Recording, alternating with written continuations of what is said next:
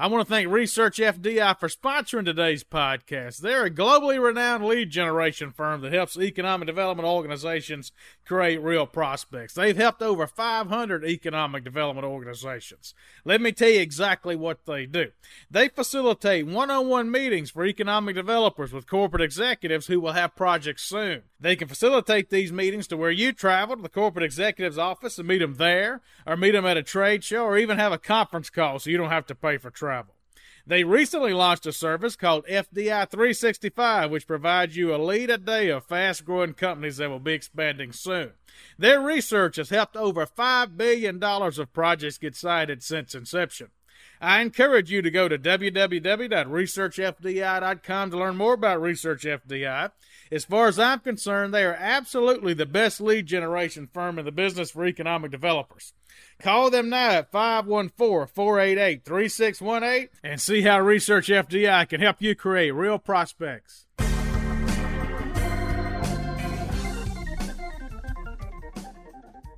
Hello, this is Chad Chancellor with Next Move Group. Before we begin today's podcast, if you've been enjoying our podcast series, please go over to Apple Podcasts, leave us a 5-star review. That'll sure help us out. We'd appreciate it a whole lot.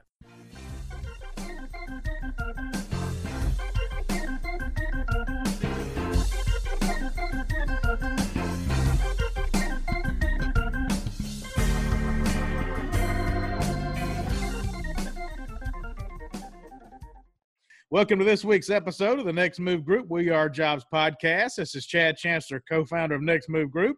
Today we've got Greg Kozera with us, and Greg's the Director of Marketing and Sales for Shell Crescent USA.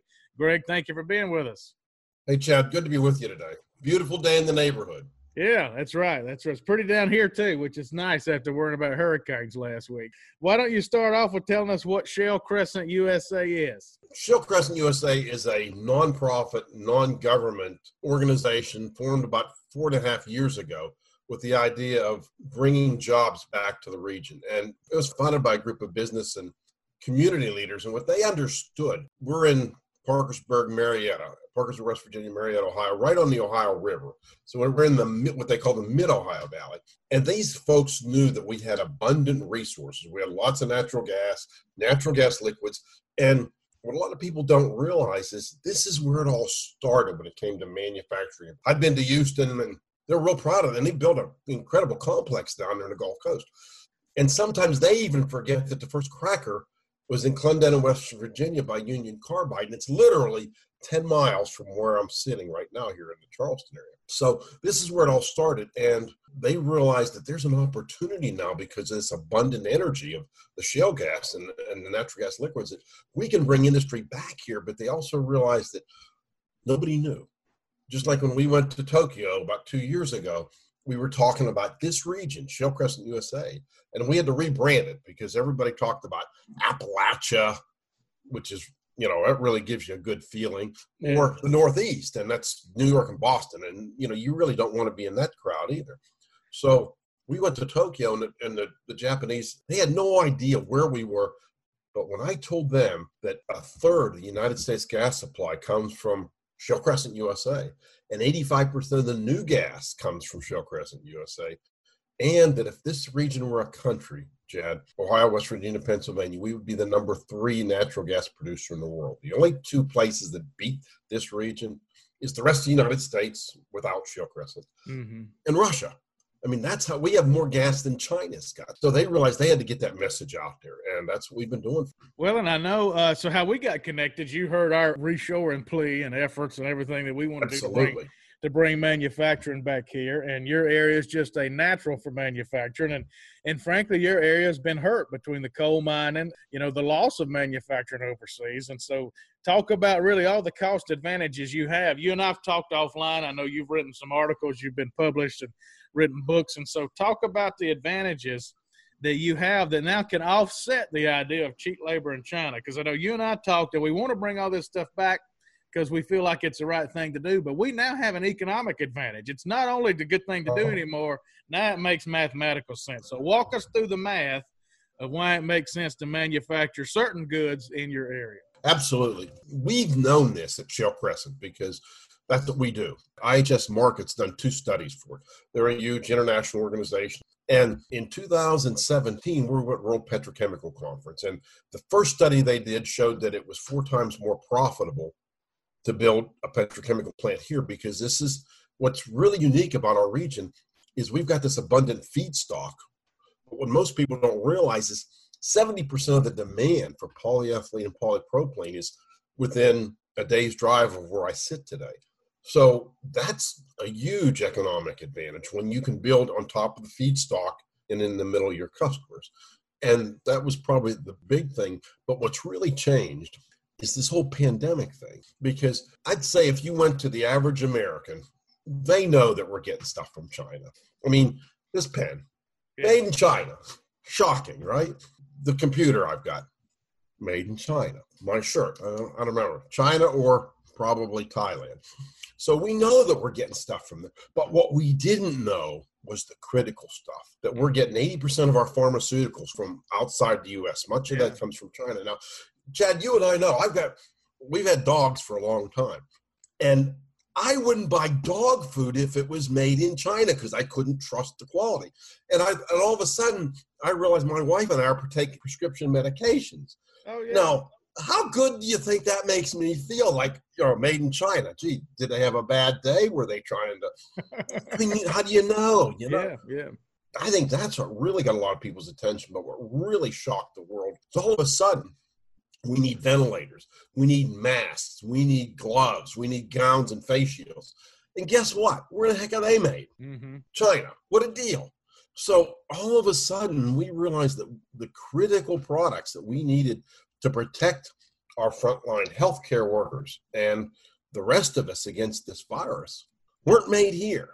Now, we're starting to change that. But that was a real big item that why should we, even hand sanitizer. I was in Kroger up here yesterday, and I got a choice. And guess what? They're the same damn price. Hand sanitizer made in China, hand sanitizer made in Texas. Guess where I bought?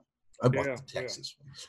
I've told people that I grew up in a little Mississippi town, less than 5,000 people. And when I grew up, my dad worked at a blanket factory and my grandmother worked at a glove factory. And both those plants got shipped to China. And and then when the pandemic hit, my brother's a nurse practitioner. So when the pandemic hit, all of a sudden we can't get enough gowns and masks and gloves. It really made me mad. So I've got this whole passion. Let's reshore so we never get in this situation again. However, I think the economics is really catching up to us. China, it really the labor over there. Yeah, the labor over there was getting more expensive. And by the time you have the transportation costs. So you guys really feel you're competitive, I think, didn't you say, in metals and plastics? Talk about those two industries. Oh, so it's so neat. And I think here's the difference is we knew that we got what we have. Two things happened. One was advanced manufacturing. All of a sudden, and I think this is what slipped up on so many people, because you go back 20 years, probably when, your folks were involved with that stuff, and we watched it go.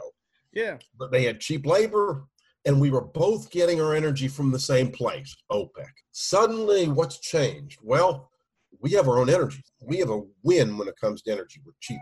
But the other thing that changed is all of a sudden, we've got advanced manufacturing. Their labor costs are going up just because their middle class wants more money. They're growing. So they're seeing a natural growth of their labor costs have already changed. But add advanced manufacturing to that. Let me give you just one example.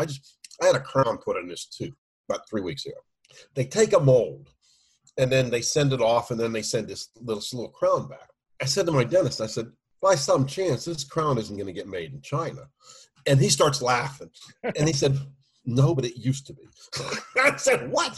He said, China was making it out of gold and porcelain, and I guess they make them by hand. Everything was great until they caught China because they were using nickel instead of gold. It was cheaper. He said, here's what's happened, Greg. He said, that crown is made here in the United States because it's made on a 3D printer. They use zirconium and ceramic. And all of a sudden, because of advanced manufacturing, and our energy costs are actually cheaper because whether you use electricity or whatever, it's being made here. So that's just one little nicky-nack product that all of a sudden we're more competitive than Chinese. And those are huge. Those are high-tech manufacturing jobs. So advanced manufacturing, cheap energy, and if you're going to make something in the United and sell it to the United States market, particularly if you're going to sell it into the, New York, Pennsylvania, DC, that kind of Detroit type thing.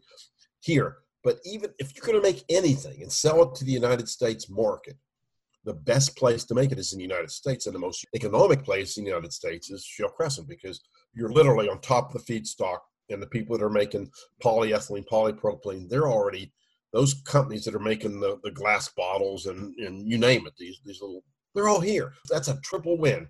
Advanced manufacturing, feedstock that's the cheapest in the world because you're close to it, and you've got your natural gas and even your electricity. We've got an experienced labor force that knows what they're doing because they've been doing this since the beginning of this whole thing back 100 years ago.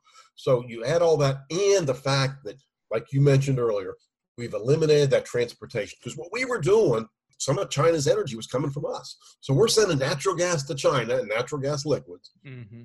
They're turning it into a product and shipping it right back here to the United States. It's crazy. That's the win. And I think to your point, I think what most people didn't grasp is the cheap labor. They understood energy. But I was shocked. I've had to go through this like 3 times before they begin to grasp that China no longer has a labor. Well, talk about your organization. So I know you've got some energy companies are investors, and some actual industries are investors. So talk about kind of how it's structured. And we do a lot of economic development work, so we see public organizations, private, public, private. So talk about the investors in your organization, what y'all are trying to accomplish. And I know y'all started before the pandemic, so kind of talk about what you've led up until now, which is now's probably the time to really go hard. It really is. And our challenge right in the middle of the pandemic was, since we're a nonprofit, we weren't generating a lot of non-income because everybody was worried about staying in business. We're getting some support from foundations and from organized labor, but our big contributors are industry. If you're in the oil and gas industry, one thing this organization does, the oil and gas industry doesn't do a very good job of marketing itself. Nobody's out there promoting, or very few are promoting natural gas, buy more natural gas. We're not seeing that. We're not even seeing them try to push that. We are. What we're telling folks is this is the one place, if you're in the oil and gas industry, what this industry does, when we bring industry back here, they're going to use energy. They're going to use natural gas. They're going to use natural gas liquids.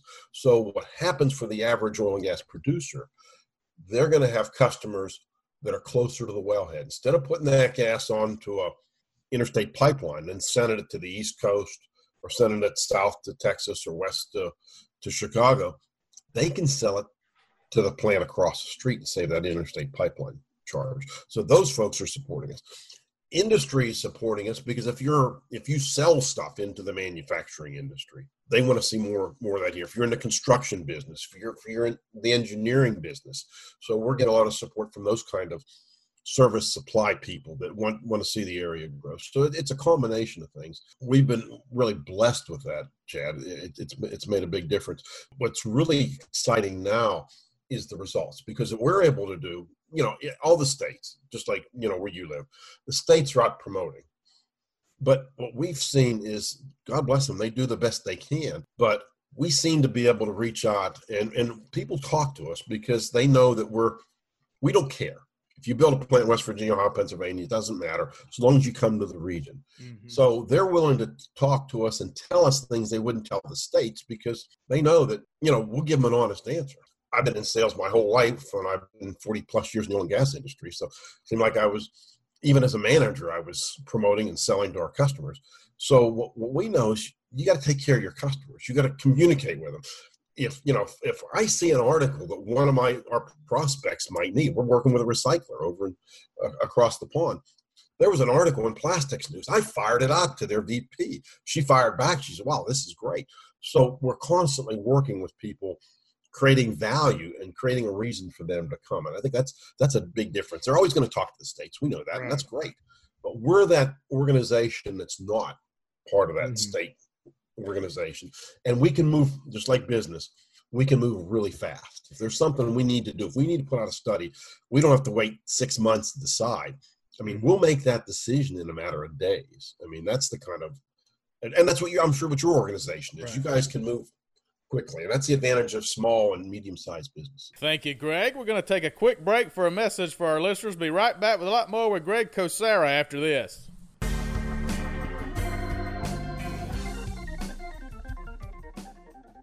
I want to thank Location One, some folks know it as Lois, for sponsoring today's podcast. Location One has, in my opinion, the best building and sites database in the economic development industry. I am often asked by economic developers, Chad, if you were an economic developer again, what would be the first thing you'd do?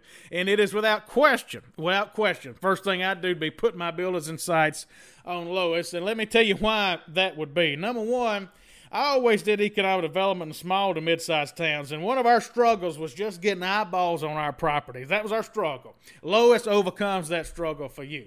So the mistake I used to make is I would just put my buildings and sites on the state economic development database. Well, every time I did economic development, I was close to a border. So I was basically bordered another state.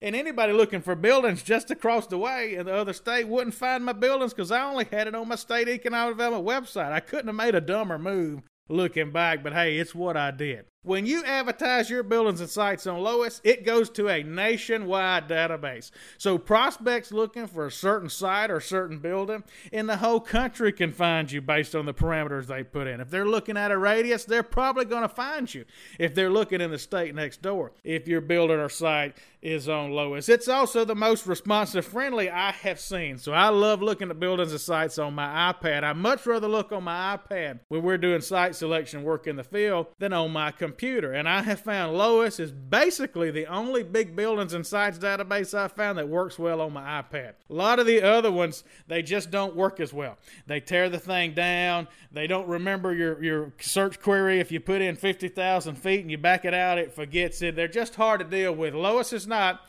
It's easy to use. It's just as easy for economic developers as it is site selectors. It walks you through inserting your information. So it tells you, place your gas line information here. Place your water line information here so you don't have to guess. You don't have to know code to make this thing work. But most importantly, once you push save, once you enter your information, it's going to go in a nationwide database, which is going to get a ton of eyeballs on your buildings and sites. Way more than you'd get on them on your own if you just put it on your website or advertise it on the state economic development website. It also inputs Esri data for radiuses of your buildings and sites. So a prospect's not just looking at a building or site when they find your information. They can actually see information about your labor force. You don't even have to put it in there.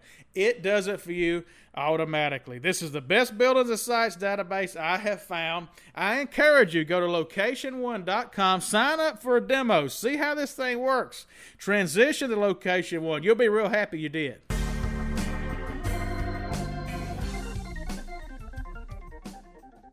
Well, I know in reading your article, so you said that when companies made the decision to offshore some of this production, that was probably the right decision for them and their shareholders then. But now the right decision is to come back for various reasons. So just talk through kind of what happened in the 90s and why it's time to bring it back now. What has changed in 20 years' time? This is what I love thrills me about American technology and ingenuity. Because, you know, you're old enough that you weren't that old, but you probably remember a little bit about the energy crisis. Oh, yeah. You probably don't remember the Arab oil embargo. I doubt that you were born. I don't remember the, but we've known since the 70s, and that's why we started losing industry out of the country initially, because we didn't have energy. The Gulf Coast did a great job of holding on to it. Our region didn't. We became the Rust Belt. Companies literally left because China had a labor advantage. We lost our energy advantage, the reason for them to stay. So now what's happened, starting in about 2006-07, when right in the middle of that energy crisis, horizontal drilling, hydraulic fracturing, the whole shale revolution came to be. And that was the game changer. And most people, I just painted the room that we're in with my wife, and went back, we were pulling out some old papers that we'd saved, had some of my articles. And I'm amazed that back in the 70s, everybody was worried about wind and solar being that replacement for oil and gas. Well, it ain't happened yet. And nobody thought we could drill our way out of it. So again, American technology, that ability to drill underground 3 miles, go 10,000 feet deep and out 3 miles and create these mammoth wells, that was the game changer that brought our energy here. And most companies didn't see it happening. So you look at that thing. First, it was the energy advantage. And now we've got this long-term energy advantage that China doesn't have. Without getting into the technology of it, there's some reasons why it has to do with the Himalaya Mountains where they're situated, that China can't do what we're doing. I mean, they literally, if they wanted to develop their shales, Mother Nature has really screwed them. I mean, I'll be as blunt as I can. So we have this huge energy advantage. And now what were they left with? Labor. And suddenly advanced manufacturing takes that away. So I think what's happened, a lot of American businesses didn't see that coming. And even when we were on stage at World Petrochemical in 2018, the Gulf Coast didn't see what was going on up here. And it literally, can you imagine a little, if you're a Class A big chemical company, you're looking at your competitors, you're looking at government, you're looking across the pond. You're not expecting a small nonprofit from Marietta, Ohio to show up on stage with an IHS study that says, if you're going to build a cracker, it's about 4 times cheaper if you build it in the Ohio Valley than on the Gulf Coast. They're not looking for that. And most of them didn't expect that. And the same thing has happened to these smaller manufacturers. No one was looking ahead to see what's happening in energy, and they didn't realize the big deal about advanced manufacturing. And that's the change. And I think, Chad, no matter where we are in this United States, what I tell manufacturers is look at what you can make. And if that product is being made in China or someplace else outside the United States, there's a good possibility you can make it cheaper here. We did a study on just a simple toothbrush. And if you go to your grocery store, most toothbrushes, probably 80-90% are made in China or somewhere, but usually China. We saw, just because of the energy advantage and advanced manufacturing advantage, you can make that same toothbrush 22% cheaper here in the United States. Toothbrush, is that right? A toothbrush, not just one of an immeasurable amount of product. We took a tour of one of the plants in the region that makes, these thin fibers. Basically, you can use them for bristles. And I asked him, I said, what do you do with those things? He said, well, there's a local brush company. A lot of them they can use them for bristles for toothbrushes. Didn't think about it at the time, Chad. I called the guy in the middle of this pandemic thing, and I said, tell me something. Those toothbrush bristles you make, where do they go? He said, they go to China. So think about this.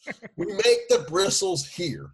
We send them to China. China, somebody puts a handle on them, puts them in a package, and where the hell do they send them? They send them back here. I said, now surely to God, someone here in these United States can make a handle and put it with those bristles. I mean, that's the stuff that nobody's thinking ahead that, well, wait a minute, why can't we make it? Well, I think you're right. I think this has caught us by such shock.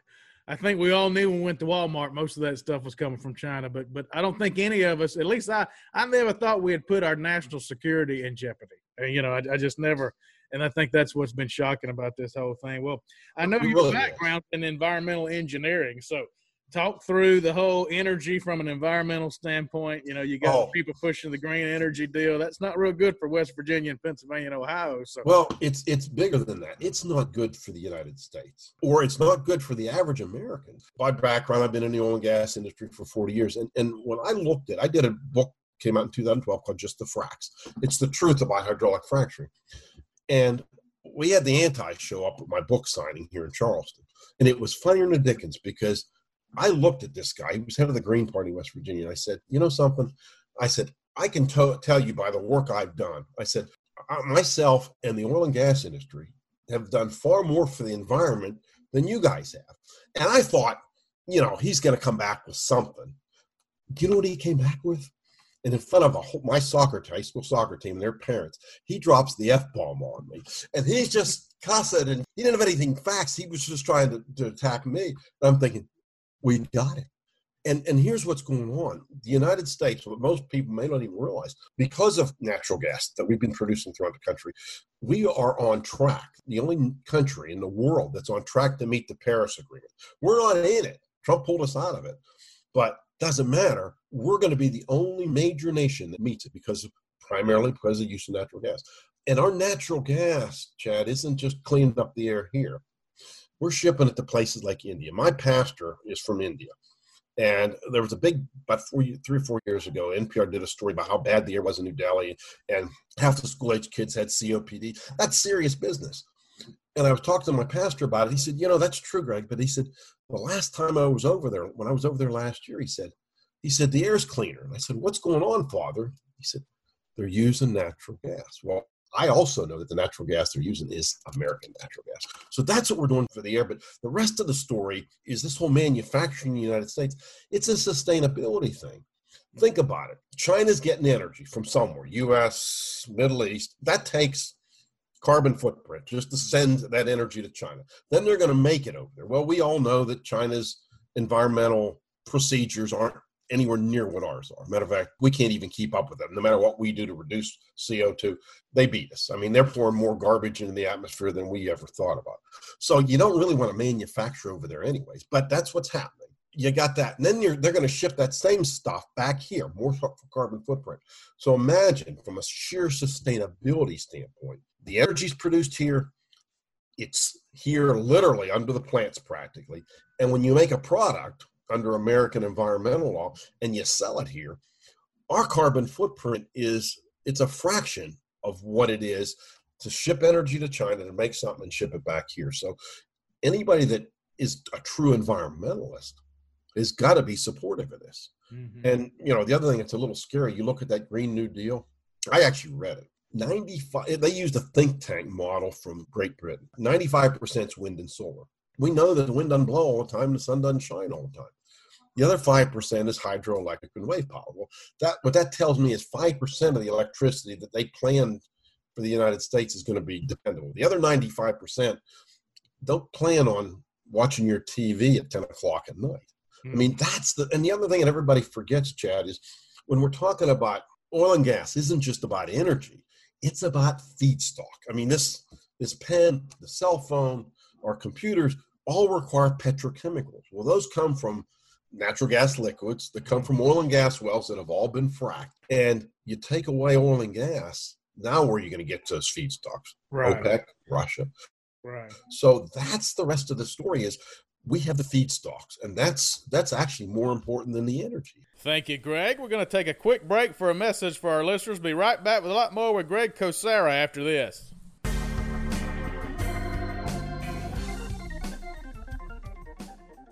On June 4th, Next Move Group launched a new initiative called The Movement, which is really designed to do three different things. One, help economic developers improve their quality of lives by making more money. Two, helping economic development organizations land more deals.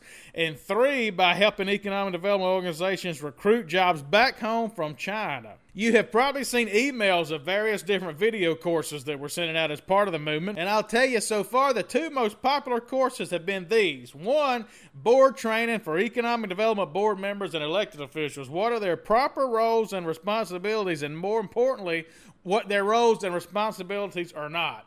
And our other bestseller so far has been How to Help Small to Mid-Sized Rural Communities Build a Systemic Machine-Like Program to Land Manufacturing Plants, where they don't just land one manufacturing plant, but where they land many manufacturing plants. We are selling these just one right after the next. So one, thank you. We have actually sold about 300% more memberships and revenue than we anticipated we would sell at this point in time. So thank you to all of our members. If you've not joined the movement, go to thenextmovegroup.com/movement to learn more about it. thenextmovegroup.com/movement. You can either join on a monthly basis and receive all our content at once, or you can just buy one piece of content at a time. That's thenextmovegroup.com/movement.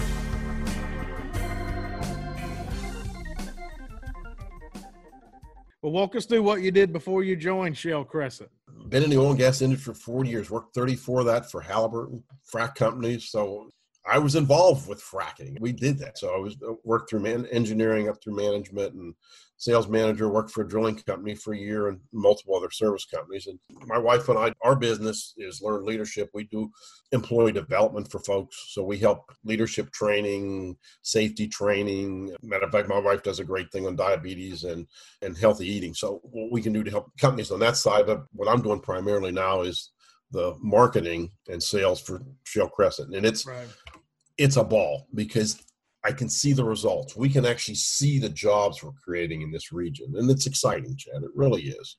Yeah. And so tell the folks, so if they're just picturing, I'm looking at your website, and we'll put that with our email, but if they're just picturing, you've literally got a crescent there from West Virginia to Ohio to Pennsylvania. So for the folks who are listening to this and can't picture exactly where you are, how would you describe it? You're sort of southeast of, basically you're from Pittsburgh south through Ohio and West Virginia. Is that kind of how you would? Right. If you look at it, actually, if you just took those three states, if you took Ohio, West Virginia, Pennsylvania, but if you actually drew a football around the Ohio River from Pittsburgh to let's say Ashland, Kentucky. If you did a big oval, like a long football, that would be primarily the area we work into. We're seeing U.S. companies that are moving here. We're working with companies from Asia that are, even through this pandemic, Chad, they're moving forward. So it's exciting to see those kinds of things. And then it's not just the company, but people think about engineering firms, banking. I mean, the one company we're working with from Asia, they were here at Christmas time. And I said, how else can we help you? And he says, oh, Greg, he says, we've got our own bank.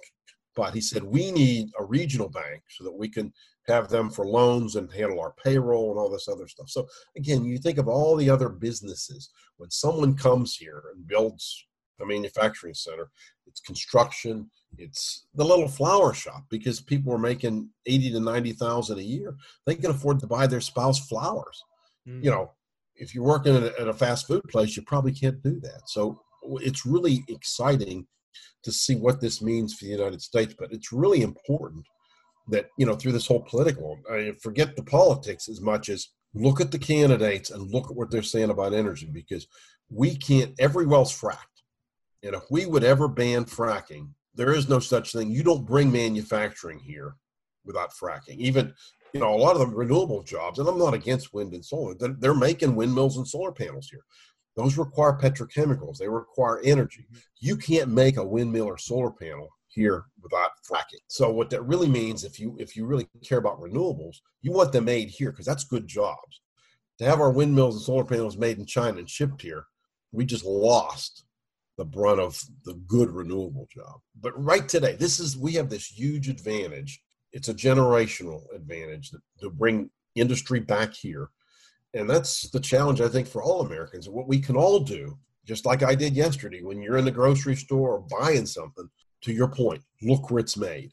Mm. And first, you may find it, if you buy it in the United States, if it's a U.S. product, it may be cheaper because generically it should be. But if it's the same price, and I got a choice of buying hand sanitizer from Texas or hand sanitizer from China, or a mask from China or a mask that's made here in the United States, that's our call. We can do that. We can go to those store managers and say, hey, you keep bringing those masks in there from China, that's fine. But I'm going to tell my neighbors not to buy them.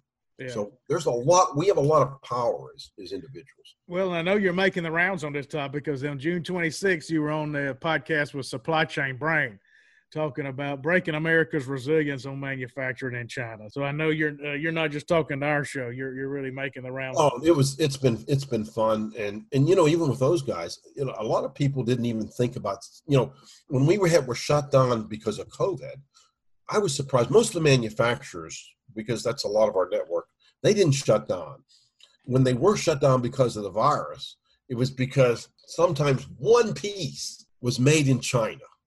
And that one piece, if it's made in China, you can't finish the product. Yeah, yeah. And we've seen small manufacturers. A good friend of mine, he's got 2 plants here in West Virginia. And I called him during the middle of this pandemic thing. And he said, Greg, I'm busier. And I said, what are you doing? He says, I transitioned. We were making switch boxes. He said, now I'm making ventilator parts. So people are getting the word out there. I was on Westwood One a couple weeks ago, First Light. So we're getting on a lot of national shows. We've probably been on since mid-March, getting on to almost 50 radio shows as a guest. And that's Boston to Miami to KOX in St. Louis to West Coast, from San Diego to Seattle. So people want to know, the average American, they all get it. There's, matter of fact, nobody is against bringing manufacturing back. We need to seize the moment. I appreciate what you do, because that's getting the message out to all Americans. We need to be serious about this thing. And I think Americans do get it. And I think I've told other people, everybody says, well, Americans aren't going to go to Walmart and pay 25 cents less, or they're going to just buy the cheapest thing. I don't know they'll do that anymore. My dad's one of 10 kids. He was raised in a farm family in Mississippi, and those are prideful people. I think they would gladly pay an extra quarter to get it from America. If we somehow organized our stores into American aisle versus China aisle, I think the Americans would gladly pay an extra quarter or dollar or whatever for most of their goods. Hey, absolutely. And if you think about what that means, if I buy that American product that's made here, those people are getting paid here. So they're getting wages. They're not on unemployment. So they're actually getting, again, a lot of our manufacturing jobs are $80,000 a year jobs. What are they doing? They're going to our restaurants. They're leaving tips. They're buying from local businesses. So when we buy American products, we're keeping that money here in the United States. They're paying taxes on it. So when we buy, we may save that quarter when we buy it from China, but the big money, the manufacturing wages and all those secondary jobs, one manufacturing job provides 5 other spin-off jobs. So when that happens, China gets those spin-off jobs. We don't. And so you're right. It's good economics, even if it's a little more expensive to buy here in the United States. All right, Greg, as we wind down, is there anything you'd like to share with our audience that I hadn't asked you about yet? It's something that Americans need to think about. And we talked about this region as being, the Gulf Coast has been there. They're going to be there forever. They're our petrochemical hub. But we need a backup. We need a second petrochemical hub because of things like the hurricane we just had this last week. And we experienced that through Hurricane Harvey, that the people that make the products that require those polyethylene pellets, they couldn't get them in some cases for over a month because they were underwater or they couldn't move a rail car. Yeah. So from a national security standpoint, even security for making PPE, it's good policy. And that's one of the things we're working on in this region. But companies should think about that option, that we get the end game of the hurricane. We don't get the 100-mile-an-hour winds up here. So it's probably good business for our country to be thinking in terms of a backup petrochemical hub. And as we feel like Shell Crescent USA has everything it needs to be that. And we're already seeing that. We got the Shell cracker under construction. We got a couple other ones working. We've got the basic infrastructure because we've been around for a long time. So we're starting to move in that direction. But again, a good thought to ponder for everybody. Yeah, well, and, there was one of the plants in Lake Charles. I remember the day after the storm. Of course, that hurricane's been really bad over in the Lake Charles area. And the day after the storm, I remember it was on fire. I can't remember which one it was, but I remember it was on fire the day after. I'm quite sure they're not back into production yet. Yeah. Yeah. Unfortunately, we have to fight this every summer down here. So. Well, God bless you. I mean, I got a lot of good friends in Louisiana and Texas, particularly the Houston area. So it's a challenge. And, I can't even begin to imagine what it'd be like to come back to your house and find that the roof's gone and everything is soaking wet. So I appreciate what they do. And our prayers are with everybody, from those that are hurt. But even if you got to go through all that with a house, I'm sure it's not fun. Yeah. All right. Well, Greg, thank you for spending a few minutes with us today. Good stuff. Thank you.